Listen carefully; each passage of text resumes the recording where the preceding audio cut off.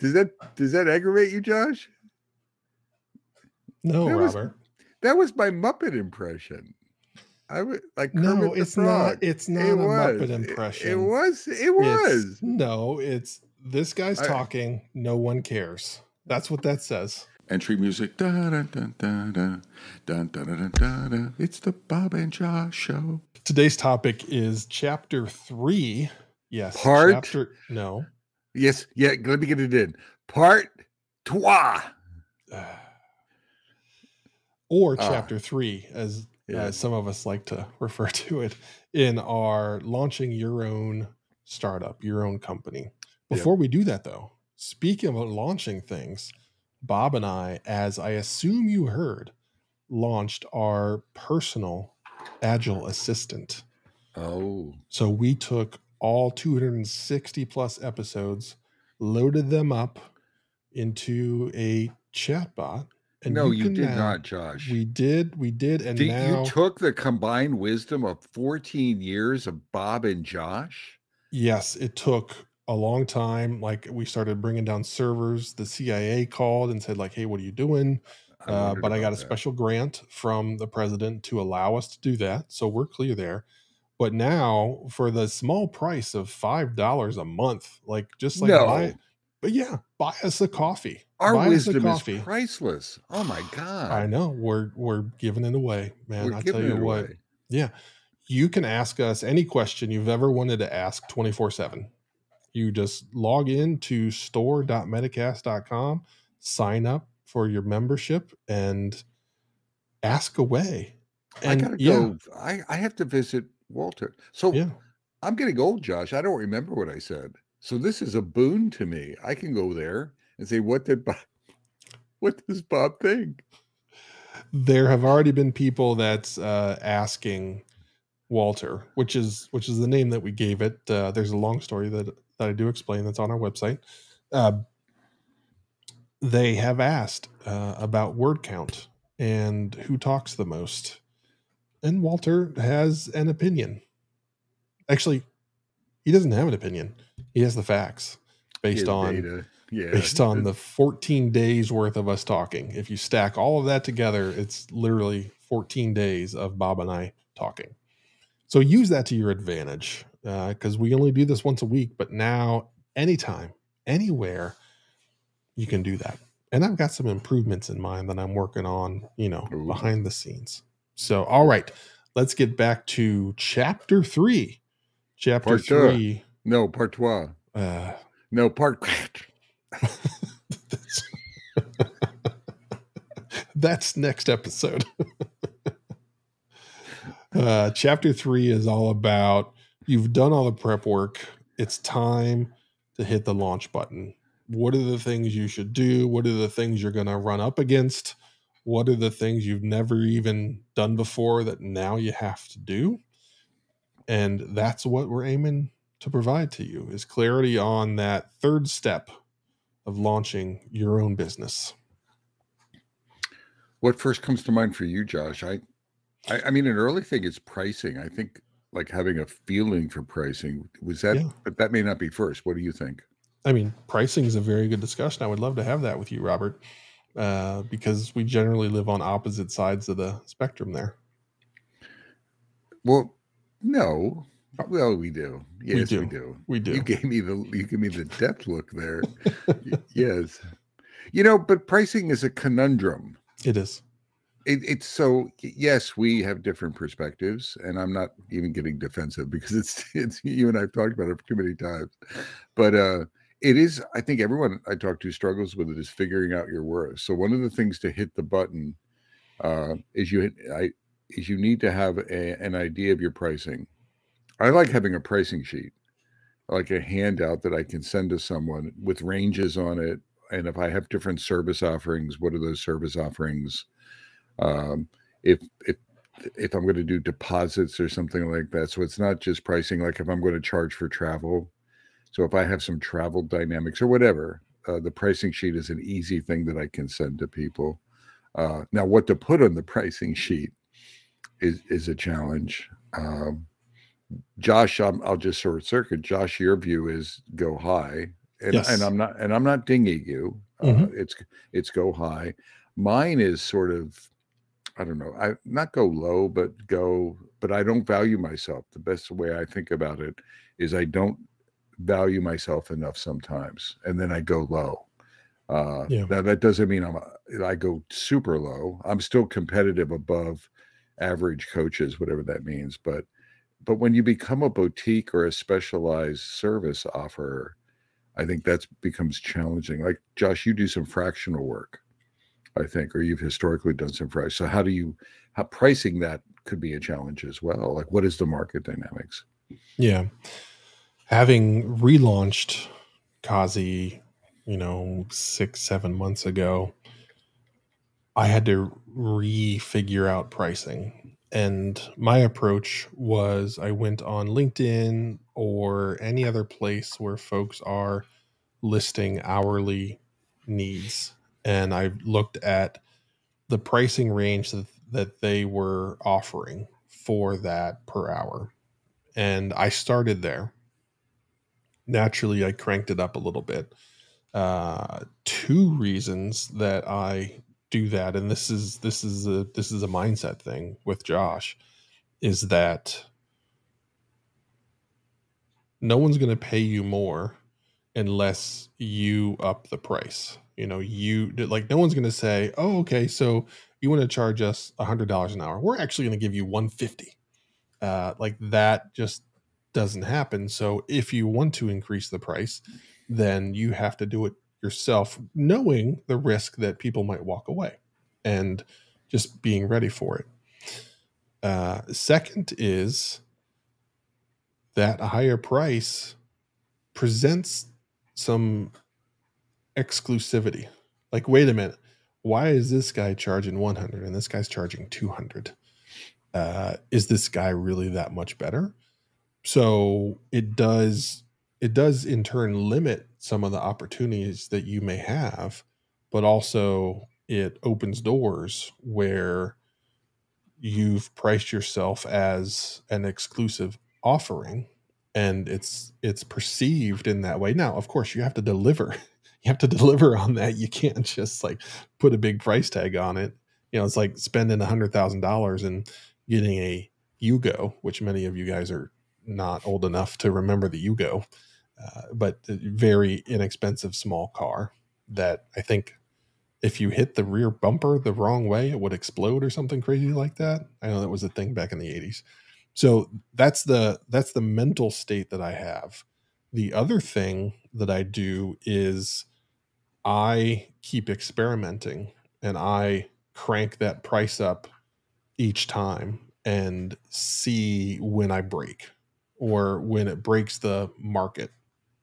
So that's the thing that I do, and I just keep turning that crank and Right. seeing when people are like, "Dude, you're crazy," and then at that point, then I dial it back, and I've understood that I've pushed the market about as far as I can, and then that's when I settle in.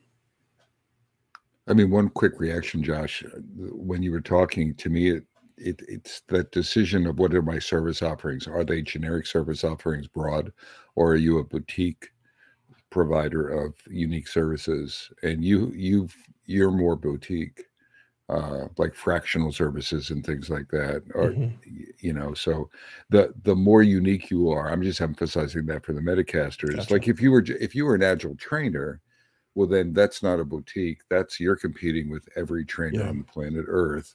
You're going to have to bring your prices down, or you're going to have to become aware of what is the price composition, right? What is the competitive landscape?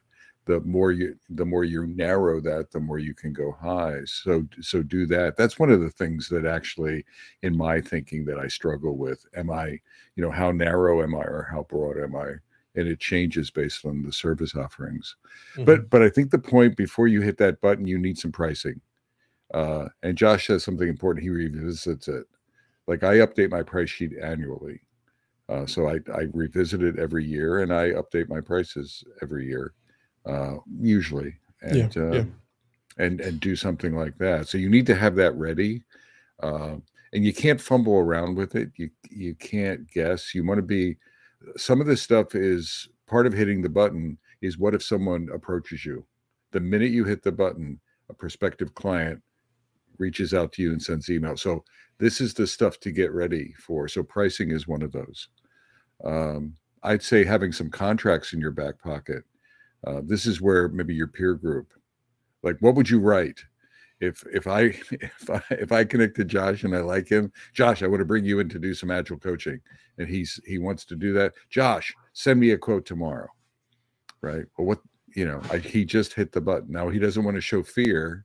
He wants to, sure, Bob, it'll Yeah. be there. Yeah. But behind the scenes, he's scrambling a little bit, right? And he's going to reference his price sheet for that, so it'll help with that as well. So have some kind of a template or something, some idea of what you're how you're going to respond to requests for quotes. I have a what I call a statement of work template that I've used. I fill out a brief. I have an agile mindset, so I try not to write 20 pages. It varies between like three pages to 6 or 7 pages, depending on the scope. And that's the template I use to fill in so that I can respond quickly. So you have to have something, I think. Josh, would you disagree with that? I do agree. One of the things that came up in chat, I think, is worth talking about. Do you price it hourly or per project? Do you have a retainer? One of the things that being an agile guy, pricing per project, I can't do that. Like my brain just doesn't work in that manner. So I started with hourly, and then I started to run in to issues where I couldn't get the hours I planned or expected because of issues on the customer's end. So what I've gone to is a weekly rate. And if they're slow and dragging their feet on things or something happens and I can't do the work that I need, then that doesn't cost me. It costs them. So and it's a good like poke for them to be like, we got to get rolling. We're spending money and we're not getting action and we know it's our fault. So that's that's a switch I've made very recently that is working, and it does drive a bit more action with the customers. Now, I think that's the nature of your service offering, Josh. You offer, like you're offering fractional support. Maybe it's full time week or maybe half time week or something Yeah. like that, but weekly makes sense. I do something, so I don't do hourly either. Hourly to me is just awful. And one of the reasons, I mean, just the tracking is awful Yeah. sometimes, and I think it leads to nickel and diming you, Hmm. and resentment on both sides.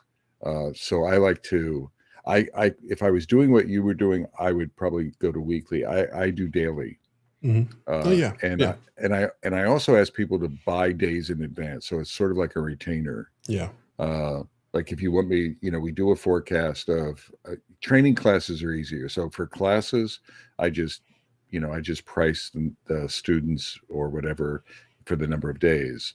If it's coaching time, then you buy 3 days of coaching time. And then there's a period of time that I want you to use it or lose it. Now, Hmm. I've never had the courage to actually make someone lose it, maybe once or twice. I try not to be a jerk about it. But at the same time, I want them to, I want folks to take my time seriously Hmm. and to use it, which is what you're doing with the weekly rates as well. Yeah. It's surprising for me as people that when they approach boutique uh, consultants like Josh, you and I are, or coaches or whatever, people can be very wasteful with our time.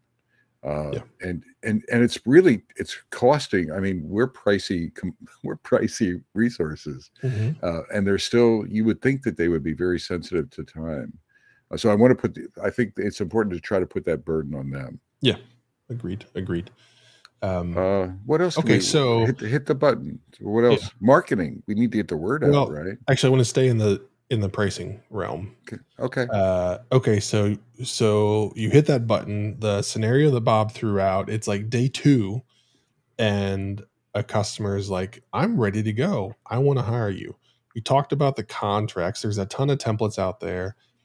You know what I'm going to say? Ask Chat GPT to create a contract for you. I have done that, and it worked pretty darn well. So there's lots of ways that you can get that, or ask friends. I have asked Bob, and Bob has shared things with me that helped me get started many years ago. What will inevitably happen is that you will be squeezed on your price. Yeah. No matter what, they're going to come back and say, okay, you're this much. Can you do it for this much? What do you do at that point? And I assume there's two schools of thought. There's the build your prices so that you can negotiate down, or there's the nope, that's my price. I am a nope, that's my price kind of guy. uh, just I because yeah. I don't like that process. I don't like the dance. I don't when I attempt to hire somebody, I don't lowball them and hope I can get them for cheaper. I pay them what I think they're worth, and then like that's where the dialogue ends. It's like, hey, I I I want to hire people to be happy and comfortable where they're at and not always be thinking, gosh, I wish I could make some more. So I like solve that problem right out of the gate. So I do the same thing when I'm on the other end, and it's like, this is the price. I understand you would like it to be lower, but this is what the market says I'm worth, and this is what it is. I think having a pricing sheet like we were talking about, Josh, and sending I like to send it early. Mm-hmm. Uh, what I learned in working with consulting firms and things is they had a tendency to talk about pricing later. Yeah. Uh, and then I followed their lead. Over the years, I started realizing that I wanted to get my pricing in front of those folks as soon as possible, so they knew that in order to engage me, this is what it would cost. Yeah. And I think that helps. And then I have the same philosophy you do. I may, you and I may be lower than you, uh, but I don't negotiate. Yeah. I don't. I think in 20 years of doing this, or slightly more, gosh, I can't even remember. I don't negotiate.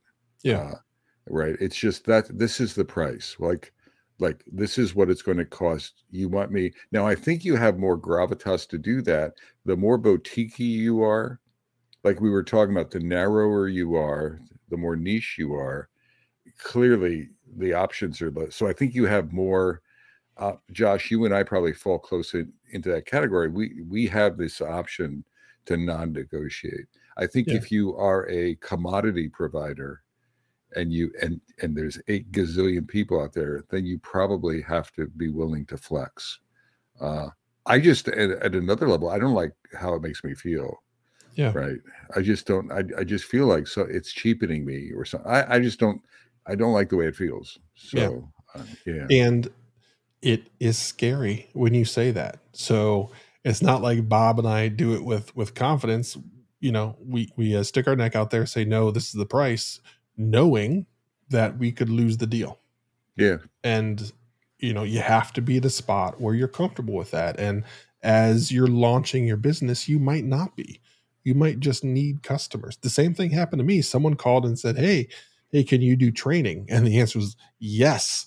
And how much are you going to pay me? It wasn't like I even had a price. It was just like, I need the money. I'm going to do this thing and you're going to pay me. That's reasonable. Let's go. So as you're evolving with your business, your approach to pricing, negotiation, should change. Don't lock it in because you're evolving, learning, developing right. new skills, all of that stuff. So, but Oh, right out of the gate, you may have to be more flexible just to get the revenue rolling. yep. But don't let that become the norm. I would agree. Um, the sales call I wrote down as we were talking a few minutes ago. I think there's be prepared. So, and I want to see if you agree, Hmm. and if not, we can skip it. So we hit the button. Hmm. We have a price sheet. We have a contract. But I jumped the gun. We're going to get on a Zoom call with a client, or we're going to go face to face, or whatever. And we're going because we don't know each other. Right. We don't know the context.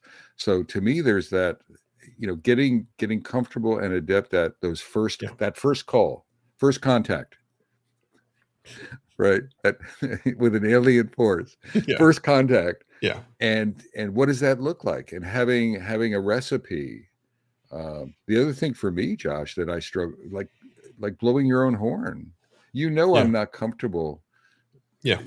and I mean, I have a horn to blow. I mean, I've been doing this for a long time. I've got books, etc. You got a I still, tuba.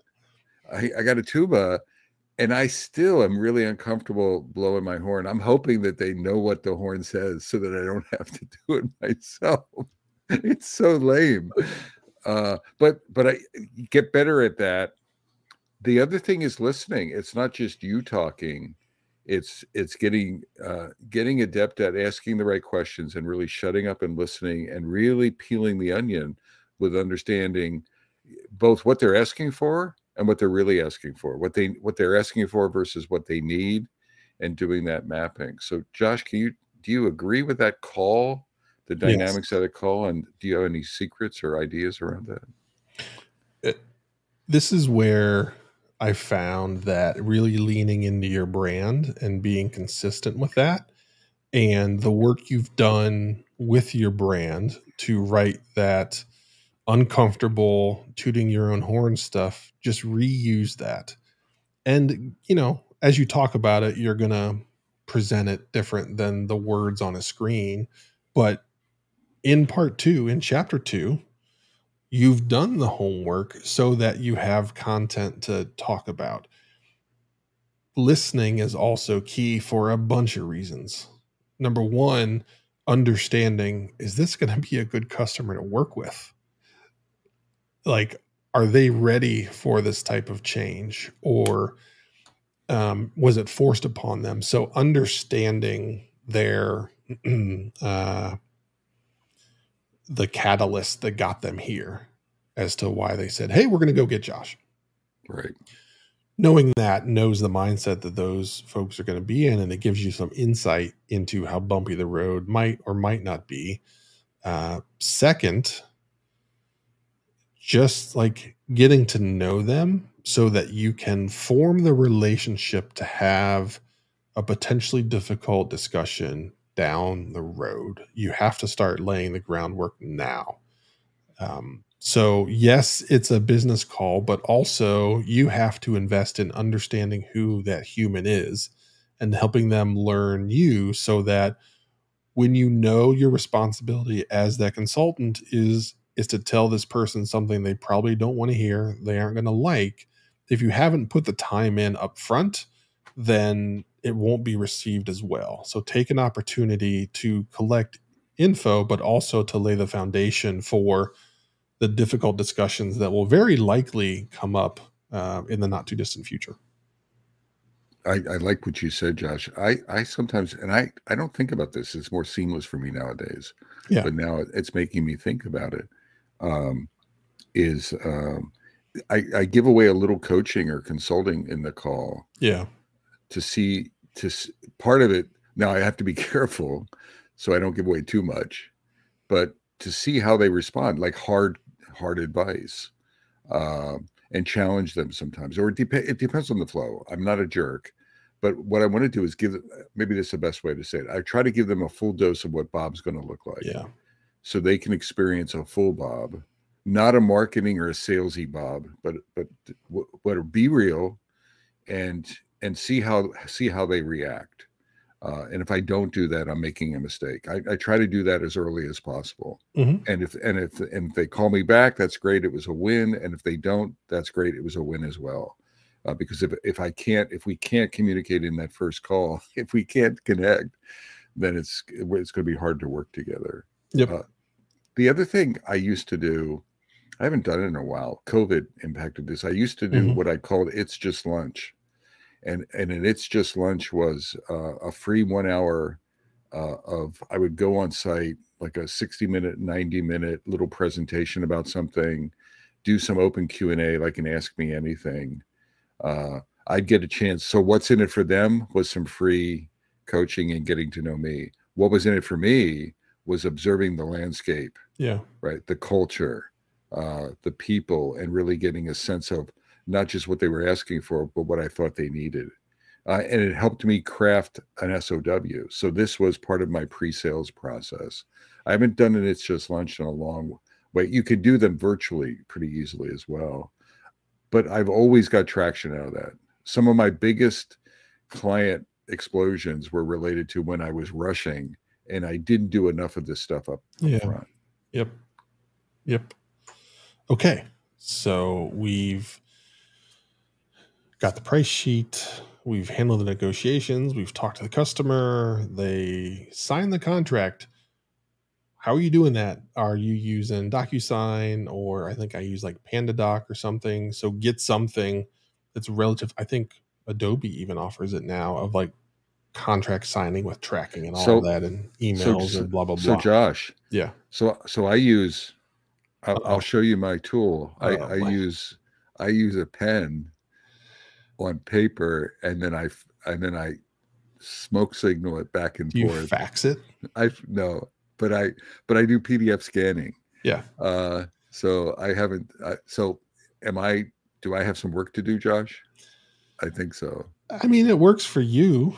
Yeah, I would automate it if you're starting new. that's Um, true. yeah, That's yeah. probably true. I'm just kidding around. I I know. think there's a step that we missed though. Yeah, I mean we jumped. It was sort of made sense. We jumped to the contract loop, but there's this big step of you hit the button, and it's related to what we were talking about. It's like get the word out, right? LinkedIn posts, a newsletter, stop the presses, the New York Times, pay for a full page ad in the New York Times. We got to get the word out. What are some ideas around that? So we go back to branding at that point and all of the work that we've done, and we spent a fair amount of time in the branding episode talking about you have to start now. You have to develop that voice. You have to create content so that there's a backlog effectively of you, and providing people the capability to understand your approach up front, and they kind of know you before they call, which is very helpful. But if you haven't done that, then you got to get cranking on it. And LinkedIn is always a good place to start. What I've found, every job I've had, except for that one training job that came out of left field, was directly tied to the content that I created. I don't do the newsletter. Like Bob is a newsletter guy, and I'm sure he does it because it generates customers and all that stuff. I have not taken that approach yet. Should I? Probably. But I am not there. I think one thing that does provide for Bob that I don't have is that steady heartbeat of like, hey, I'm here. I'm in your inbox. I'm not in inboxes. I'm in notifications on Right, websites that you go right. to. So there's a different approach that I've taken. I don't know that it's better, it's worse. It is. I think it's I think less than it's. what Bob does. I think Bob does a much better job creating consistent content than I do. I was going to pig you and say it's worse, but you navigate it. Yeah. But but when a contract ends, then you have to reignite. So what I'm Mhm. saying, so it's the heartbeat that I'm arguing. Yeah. I think it's not the newsletter, everyone. It's, do whatever you want, but you need a heartbeat. A heartbeat where like every day you should be on LinkedIn, doing something, just responding. You don't have to be writing. You can respond to something. You can be sharing a story, a success story with a client. So you need this. You need to create that heartbeat. Before you even do that, though, I think that you're hitting the button tomorrow. I want you to send a direct message to everyone that you think.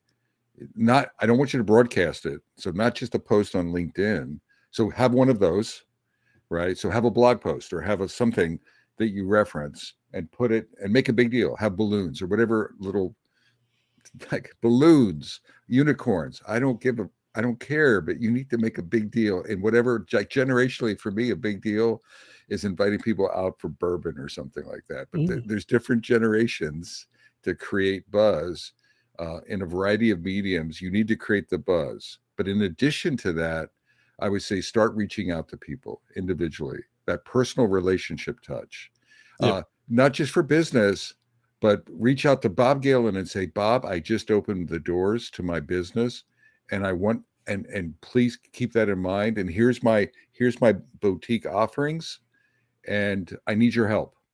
Give me some help. I need some momentum. And so that personal touch. So it could be to people who are prospective clients, but it's also now you're activating your network.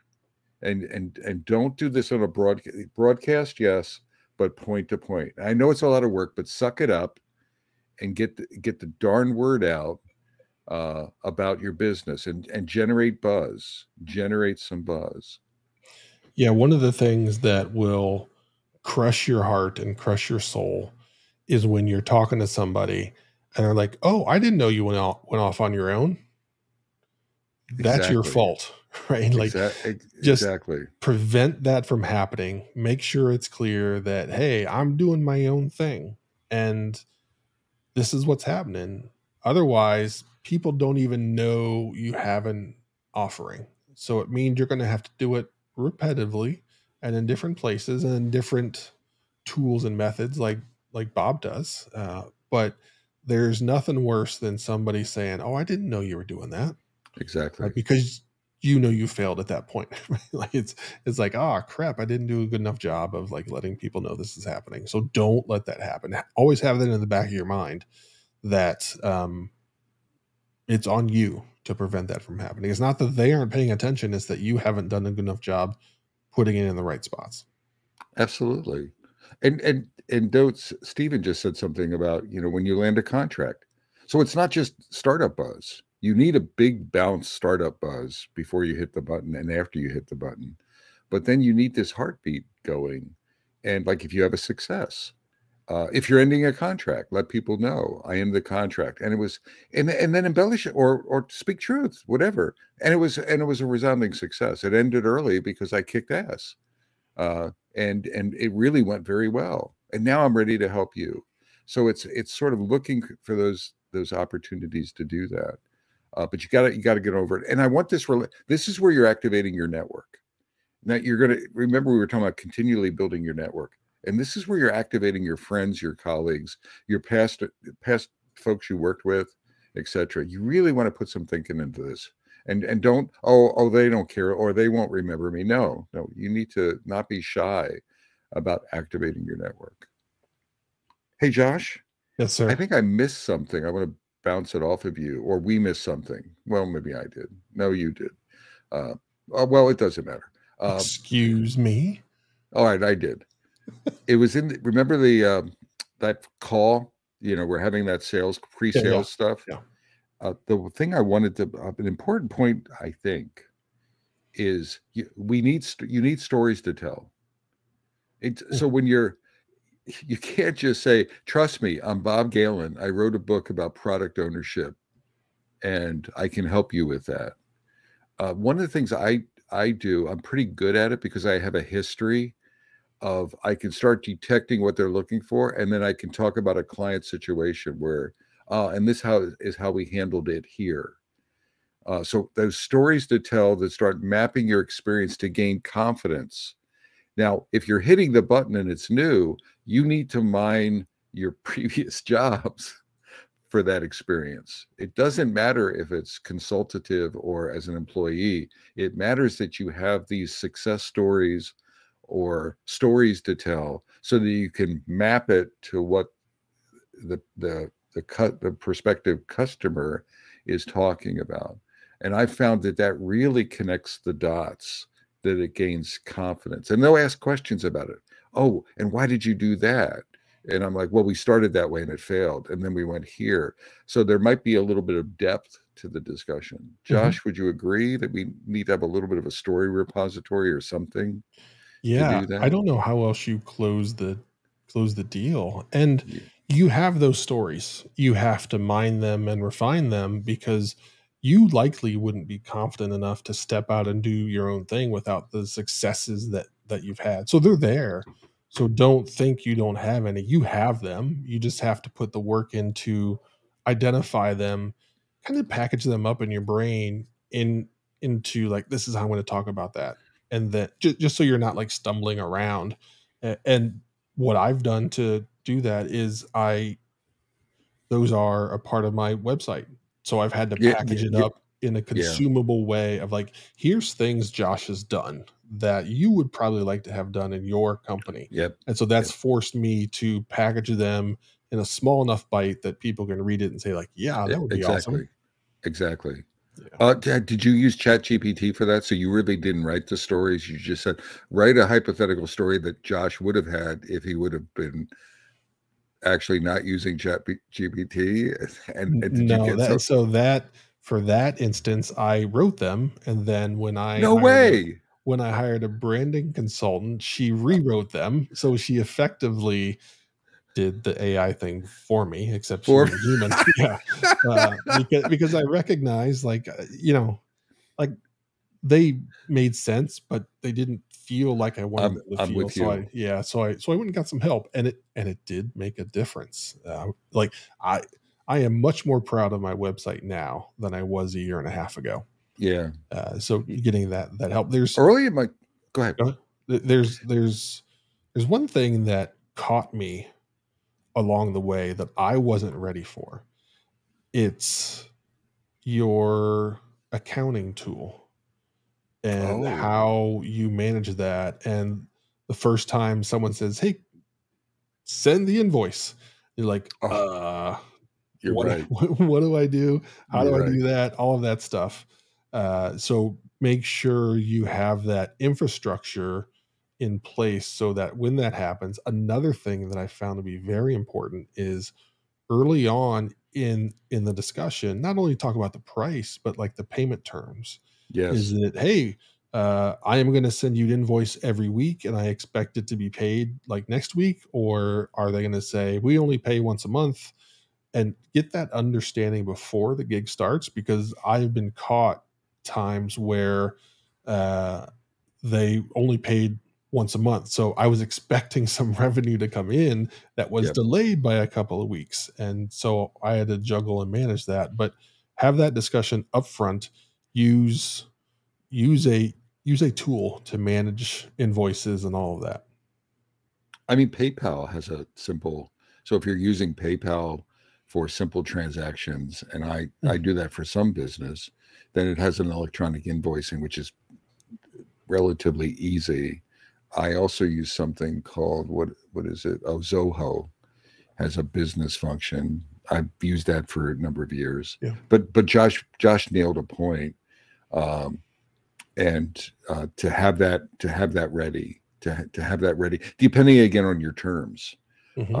like I like deposits, so I'm actually sending an invoice, you know, if we're ready to, you know, the minute we sign off in the contract, actually before, sometimes I want a deposit before I reserve the time, so invoicing could be very early in the process for Yeah.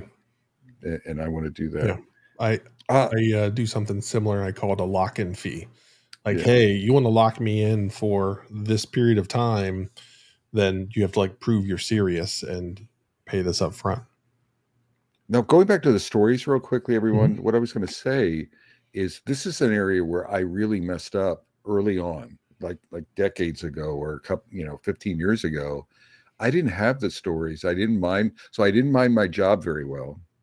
I felt reluctant to map my job stories to consulting stories.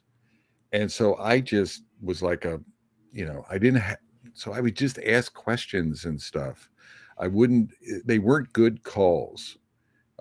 I wasn't gaining confidence. I wasn't building relationships that way. So you have to. So part of this button is practice that stuff. Uh, get it ready. Mhm. Don't hit the button. Otherwise, you'll just miss. You'll erode your confidence, and you'll erode, like, these are proximity customers. These are good targets because they may generate then an outward proximity. If you do a good job, you can Mhm. generate references and things like that. So you don't want to blow it on the entry. And I was not a good storyteller, and I was not a good Yeah. communicator. and it was part of it was my confidence or maybe my introversion, Josh. Hmm. It related to my pricing, and this was years ago, but it was really awful. I wouldn't have hired me just based on those initial first connections and things like that. There's a bit of hubris you have to have. There's a bit of, sticking your chest out. There's a bit of storytelling. I mean, particularly the more you're getting into this boutique areas, you have to do that.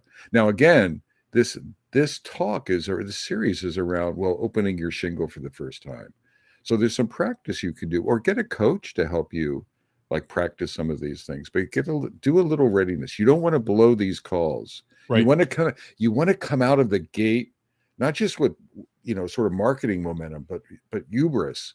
When it's like you want to set an impression from the get go with each client who's reaching out to you. Yeah, just understand the scenario that is created. This company has recognized they want to do something. They also were smart enough to recognize they don't know how to do it. So if you're going to pay somebody money to come in and do something you don't know how to do, you need to be confident that this person actually knows what they're talking about and has some experience. Like, you wouldn't hire somebody to come down and cut a tree down, and you're like, tell me about the trees you've cut down. Well, I didn't. And then the next thing you know, trees on your house. So you have to do the same thing of creating that confidence that, yep, I've done this before. Here's an example.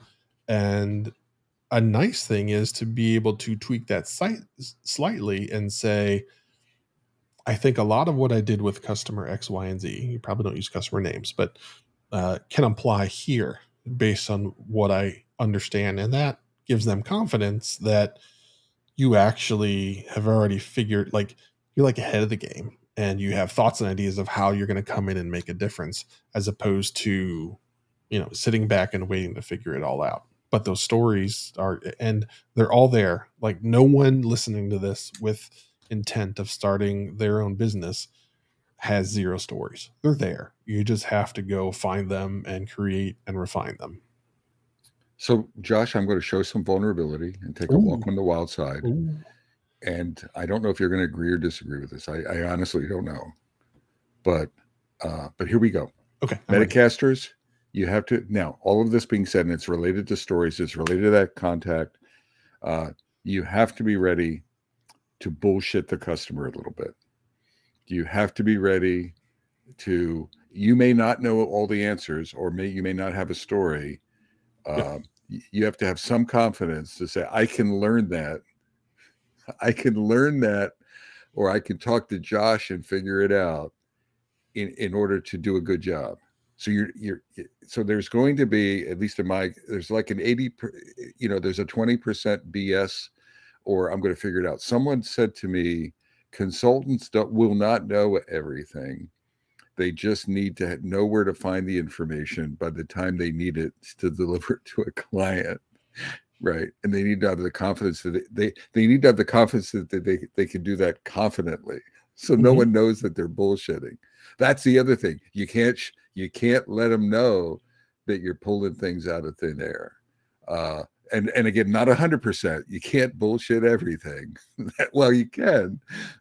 Well, actually, you can. There's quite a few people that do that nowadays. That's not a good strategy longer term.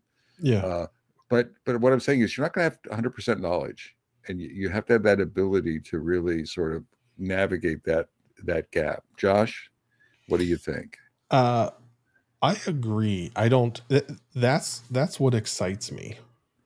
Is that challenge of something? Maybe it's a little bit further than I've gone before with previous things, and knowing there's an opportunity for me to learn and grow. Uh, for my mind, I really struggle just rinsing and repeating. So while yes, I'll do it, that excitement isn't there. And for me, that's powered by a what I believe to be healthy. Others might think it's unhealthy. Confidence in my capability to learn in the moment and read and react. So again, like Bob has his own thoughts on whether that's healthy or unhealthy.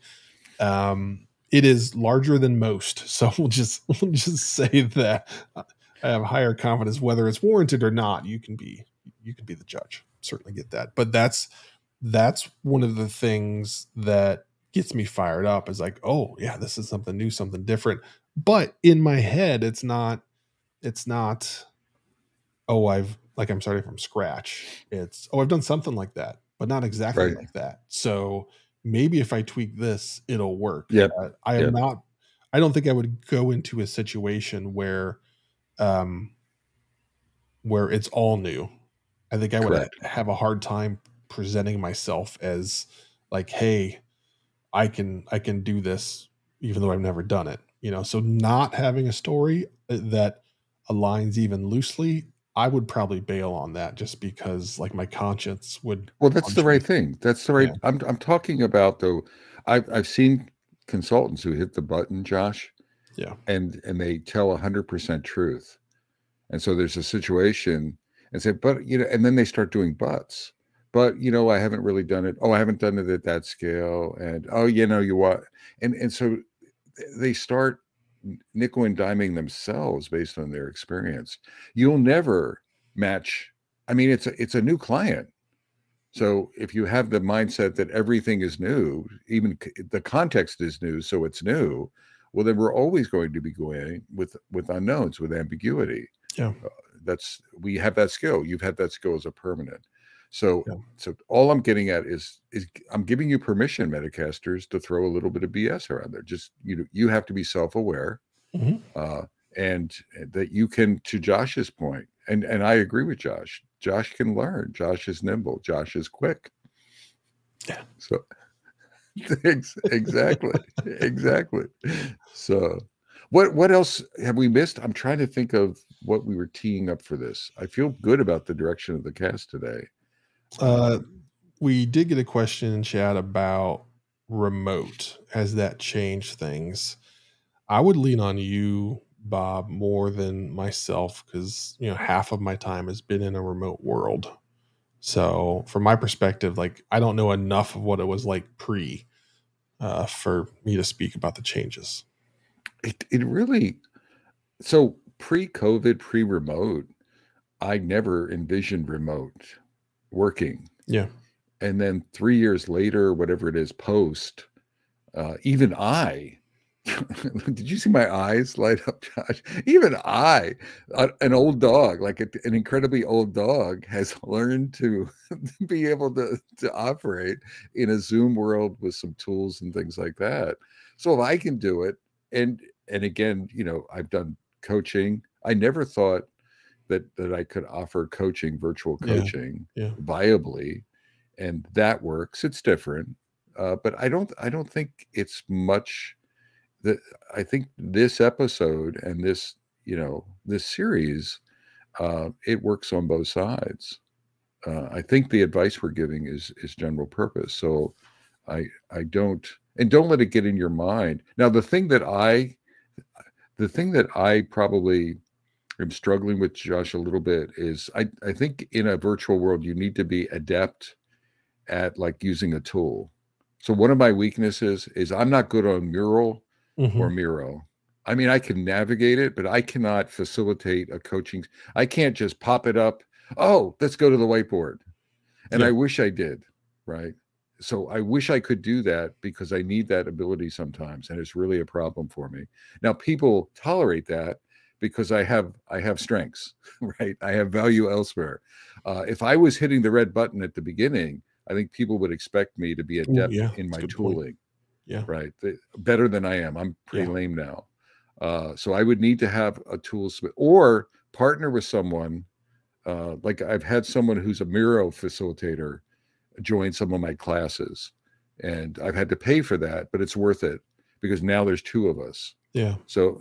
But in the pre-sales sort of things, even in pre-sales, it could be a problem Yeah. because you want. Let me show you. Let me give you a picture. Let me show you what's going on. Yeah. I'm not that smooth. Yeah. I'm not there yet. That's something I've been working on because I've run into so many situations where I've said in my head or I've said out loud, man, a whiteboard would make this much more easy.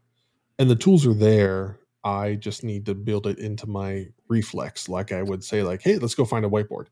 I am not there yet, but I'm inching my way there. So with a desire to get the whole way there, because I But think I would, but with the red button, yeah. you gotta sort of be there, right? That's what I'm and again, you don't have to become you just have to be really rock solid. So you're a natural collaborator Hmm. in those spaces. So I that's the only feedback I have on that one.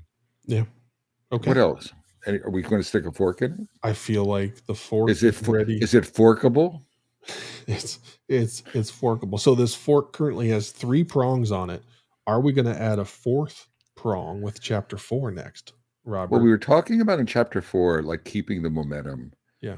And I think it's a nice, we don't have to do it, and we could get feedback from Metacasters, but it's sort of like what's next? Yeah. You've just hit the button. We talked a lot about that today, but what about after a month or 2 months or Yeah. quarterly? Things like reflections, things like that. You made a big mistake and you have to pivot. What does that look like? So Yeah. stuff like that could be the keep the momentum going. Okay. So next is chapter 4. We will tackle that in our next episode. So looking forward to that. In the meantime, go sign up for Walter. Come on. If you've listened this Give it a long, try. Give it a yeah. try. If you've listened this long, I mean, what you're risking $5? You know, uh, you might spend that at Starbucks. To probably spend more than that at Starbucks. So give it a shot. If you've listened for 50 some minutes, you obviously think we offer some value. So go get that value 24/7. Come on. Oh my God. Yeah. Wake up at 5 a.m. and ask Walter a question. Do it. He's Good there. luck. He's ready. He's waiting. He's where he's there. All right. So from beautiful downtown Cary, North Carolina, And beautiful downtown Fuquay Arena, North Carolina. I'm Bob Galen. And I am Josh Anderson. Yes, he is. Shake, Shake, shake. You got to say shake shake. and bake. Take care, y'all. Sorry, I threw a groove off there by dropping some things in there. My fault.